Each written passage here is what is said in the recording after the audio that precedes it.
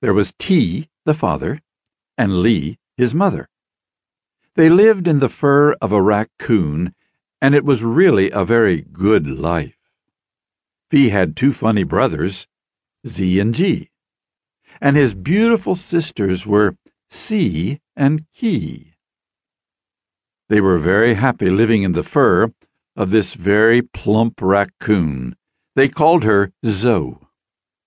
She was fat and slow, sometimes funny, at other times sad and a little lazy. She slept a lot, and since she didn't scratch very much, she didn't threaten the safety of the fleas. When Zoe slept, they would carefully venture away from her to play in the dust on the ground, and sometimes jump from rock to rock along a mountain stream nearby. And when Zoe would wake up and stretch, someone would yell, "Back to the fur!" And everyone would leap and hold tight to Zoe's fur and scurry deep into that safe haven behind her right ear. When it got quiet, all the fleas, T, Lee, Flea, Z, G, and C, and Key, would scurry up to the top of Zoe's head. From there, they felt safe and had a view of all the forest life that was coming and going. Squirrels and rabbits and wild turkeys and deer. Life was good.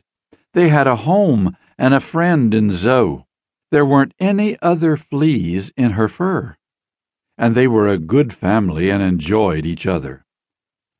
They didn't bite Zoe for food. They didn't need to. Plus, Zoe was a good provider for the flea family needs. One day, Zoe was fishing beside a nice creek. She decided to swim to the other side. She plunged into the water, which surprised the fleas. T, the father, yelled, "Hold on!